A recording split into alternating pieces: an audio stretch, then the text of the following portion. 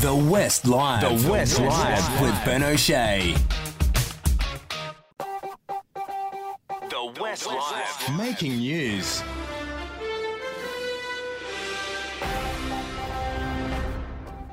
And joining me in the studio is Sunrise correspondent Matt Tinney.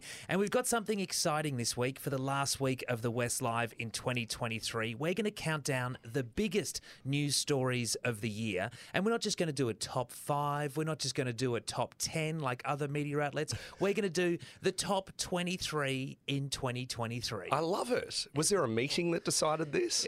No, I just whipped them up. I just whipped up the list myself. But Good idea. And now we're going to go through them. We're going to count down from the 23rd most significant story to the number 1 most significant story that you'll hear on Friday. So let's get into it. 23. On TV, there was one show that was more talked about than any other, and it was, of course, Succession. They had their season 4 Could do a whole podcast their on this. finale. We easily could. It seemed that every episode that was dropped in this season made headline news around the world, especially episode 3 of the final season, the death of Logan Roy, played by Brian Cox. Do you remember that? What a shocker The thing is, completely went against the usual arc for a TV series. Yeah. So to have this sort of pinnacle moment so early on in the season was like, what? Yeah, What is going on? It was crazy. People just could not get their heads around No. it. Personally, I don't think it made the series better. Like, I think that last season suffered a little bit because it didn't have Logan Roy. I 'Cause would he's have such a good character. Would have killed him off a little later. I agree. I would have killed him off a bit later. But Yeah, he what is it did good. do is return the series to what it originally was, the idea of a succession and these kids. It's kind of like a Rupert Murdoch, News Corp kind of parallel. Them fighting over the empire, which I think, took it back to its original vision, which I think was kind of fun. And then Who's your favourite character? Oh, it changes from week to really? week. Like, I love the dynamic between Tom and cousin Greg. Like, they always crack me up. The Bobbsey twins. And Tom and his little Greglets. I love Shiv. Oh, Shiv, I think, is amazing, played by our very own Sarah Snook. Yeah, so good. And Kendall, I feel so sorry for him. He always tends to lose out. And Kieran Culkin as Roman is also genius. hilarious. The lines And in the that relationship show, between oh my him gosh. and Jerry. Jerry, Yeah. It's such a clever show. Like, it will absolutely go down as one of the greatest shows in the history of television. Vote for me. Just please, vote for me. Shiv, vote for me. No. Yes. No. Shiv, don't do this. No. You can't do this, Shiv. No. Yes. No. not, man. No. Absolutely not. No. Why? No. Why? What, just... I love you.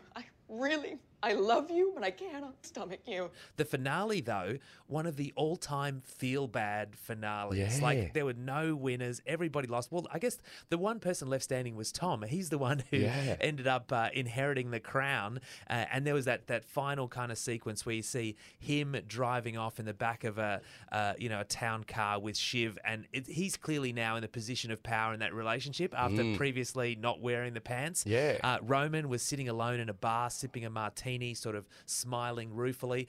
And then that sort of really depressing image of Kendall walking through the park, looking at the Hudson River, looking just completely distraught as he sat there in that final shot of him looking out over the river. What a show it was. They don't make many like that, that's for sure. Yeah, and it just goes to show, you can have all the money in the world, but it doesn't bring you happiness. 22. Now, who could forget the Chinese spy balloon that flew across North America? What a saga. It became internet famous. It was the subject of memes. It featured on US chat shows.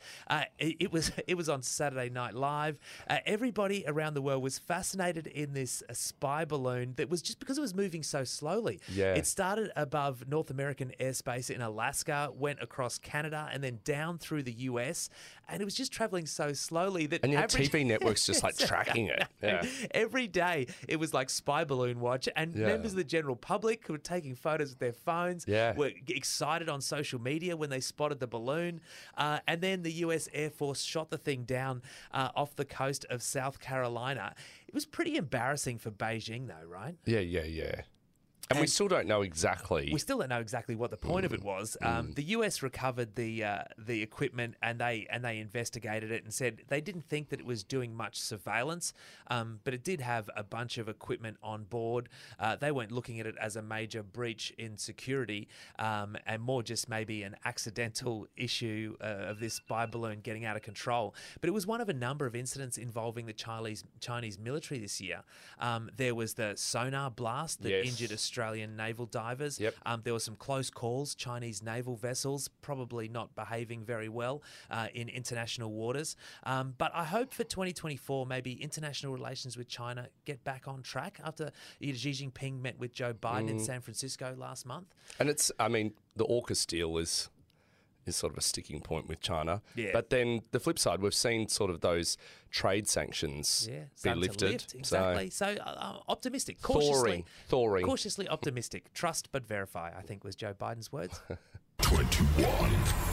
Hollywood was brought to its knees this year by a couple of strikes. So you had the Writers Guild of America and you had the SAG-AFTRA organisation strike. So all of the actors, all of the writers went out on strike. The Writers Guild were out from May 2 to September 27. So that was over 11,000 screenwriters all walked off the job. They were picketing out the front of the big studios. The 148-day strike is the second longest in the history of Hollywood. And the actors stayed out until November. They were protesting more equitable revenue sharing for the content that they help create, and they wanted some protections about AI because that's increasingly becoming used in the entertainment industry. And you have to remember, many of these actors are not paid a fortune. Yeah, that's right. You know, we're not talking about the megastars. Yeah, and that's exactly it, right? Like I think when a lot of people hear actor strikes, they go, I don't have much sympathy for Ben Affleck. Yeah. But we're not talking about them. We're talking about the bit players, the people who have like walk-on roles, and they might be also doing a couple of jobs at a time just to make ends meet. And they're the ones that are really literally left out in the cold. It was a pretty brutal strike. The studios initially set a very hard line in negotiations, but ultimately it was resolved when the studios and the producers came to the party. They came back to the negotiating table, pretty much gave the writers and actors most of what they wanted. They got some protections and a bit more. They threw a bit extra because I think there was a recognition that, you can't have movies, you can't have TV shows without the writers. And so they play a very, very crucial role, and that was recognised. Interestingly, for me, as someone who writes about movies, 2023 will go down as the year when I spoke to more producers and directors than ever in my life. Because there were no actors. There were no actors, no writers. The only ones promoting the movies that were being released were the producers. And so, look, it was interesting trying to pitch those stories to the newspaper. Here's Joe Blogg's producer that nobody has ever heard of before, but trust me, he's a big deal. But we got there in the end, but it did see a bit of a slowdown on production, and we'll feel that in 2024. Movies being pushed back. It was interesting, like Drew Barrymore, her show, she ended it for the strike, but then came back early, and then had to end it again because the optics are so terrible. Yeah, I think a lot of people struggle to navigate it in Hollywood, but it'll be business as usual in 2024, and we'll get to see a lot more of those great TV shows and movies.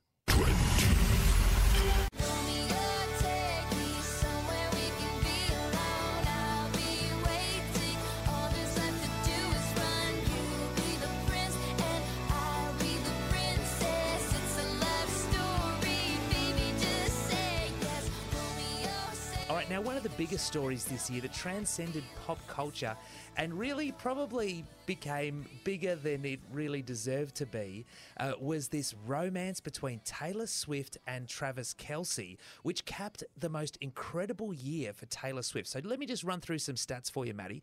So she had the highest grossing concert film of all time with her Eras Tour concert film, $250 million that generated at the box office.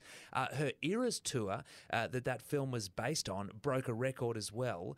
It crossed the $1 billion mark, US dollars. That's what's $1.5 billion Australian dollars this year. Just incredible. But there's been so much talk about her relationship with the Kansas City Chiefs tight end, Travis Kelce. And what have you made of that this year? I think it's been fantastic for NFL and for Taylor Swift. It's been amazing. And, when she did that concert as part of her Eras Tour where she changed the lyrics to the song, Karma is the guy on the Chiefs, it was just brilliant. I think it's been fantastic to watch. And it's so wholesome, isn't it? Yeah. You know, and that's the thing about Tay-Tay. You know, she's got these sort of edgy sides in her songs, but it's very wholesome. Everyone can follow her. And Travis Kelce just seems like a nice guy. That's kind of my impression of him. Yeah, that's it. Like the last time I remember a big celebrity relationship at this sort of level was, you know, maybe like your Kanye West and Kim Kardashian, but there was not the same sort of wholesomeness around it. You know the same I mean? wholesome. Like you didn't necessarily feel just There's joy. nothing wholesome about that one. Whereas every time you see Taylor Swift in the stadium watching Travis play, and when he does something good, which he does quite a lot because he's an insanely good NFL player, you see her, she's just so happy and cheering along. And she was, of course, named Time Magazine's Person of the Year. And she remember when she ran to the side of stage to go and kiss him when he was at the concert? It's just the sweetest thing, right? And the relationship was going on for a little bit longer than the public knew about it. After he sort of mentioned her on the podcast that he does with his brother, he went to one of her concerts. That's right. And said he threw a little friendship bracelet up on the stage with a message with his phone number, with his phone number on it. And then she tracked him down and they were dating secretly. And look, it's lovely. And I think a lot of Taylor Swift fans are very happy for her because she hasn't had the best luck when it comes to men. She's going to struggle, though, to get a new album out of him because everything's all roses. And this is the thing. She needs Taylor the breakup Swift's for the music, new material. you need the breakup, you need the heartbreak, the angst. I was watching an old interview with her the other day where she was talking about Ed Sheeran calling her because he was at a club and he said, they've played, you know, Shake It Off 3 times since I've been here. And Taylor Swift said she was so glad because all she's wanted is people to dance to her music, and usually what they do is cry. Yeah, that's right. Yeah, so there we go. So Taylor Swift, from pop culture, I think, you know, she has definitely been the big winner of 2023. Travis Kelce along for the ride. And it looks like they're both enjoying themselves. So let's hope 2024 brings us more Fingers Taylor crossed. Swift and Travis Kelce news. And do you know what she's been the big winner of as well? My Instagram algorithm, because that's all I get pumped. And your Spotify, Taylor Swift videos. Your Spotify Wrapped was all Taylor Swift constantly, as well. Constantly. There we go. 19. Now, this story was a fascinating one this year. The story of Kathleen Folbig. She was reviled as a baby killer. At one point, she was considered Australia's most hated woman when she was convicted in 2003 of murdering 3 of her children and for the manslaughter of another. But this year, we saw she was pardoned and released from prison in June after 20 years behind bars. And then this month, her convictions were quashed by an appeals court, which is a very rare step indeed, after an inquiry examined new scientific evidence and found there was now reasonable doubt about her guilt. What did you make of Kathleen Folbig's story? There's a fascinating interview on Spotlight as well. Fascinating. I believe her. Yeah. I totally believe her. And I think it's interesting how science over time is changing that justice world, that crime world, and just to think that she was locked up for that time. 20 years. For something she didn't do. Yep, and now that conviction has been quashed, it opens the door for a compensation payout, and legal experts are saying this could be a record payout for wrongful conviction. After 20 years behind bars, you would certainly hope that she's in line for a pretty decent compensation payout, and I think we'll get that sooner rather than later in this case. And you think she did that interview, a Spotlight interview with Nat Barr, and she sort of said that that's going to be it. Like, she doesn't want sort of all the attention or anything. She just wants a quiet life now, and who could blame her? Thanks, Maddie. Well, we'll come back tomorrow with more of our countdown of the 23 biggest stories in 2023.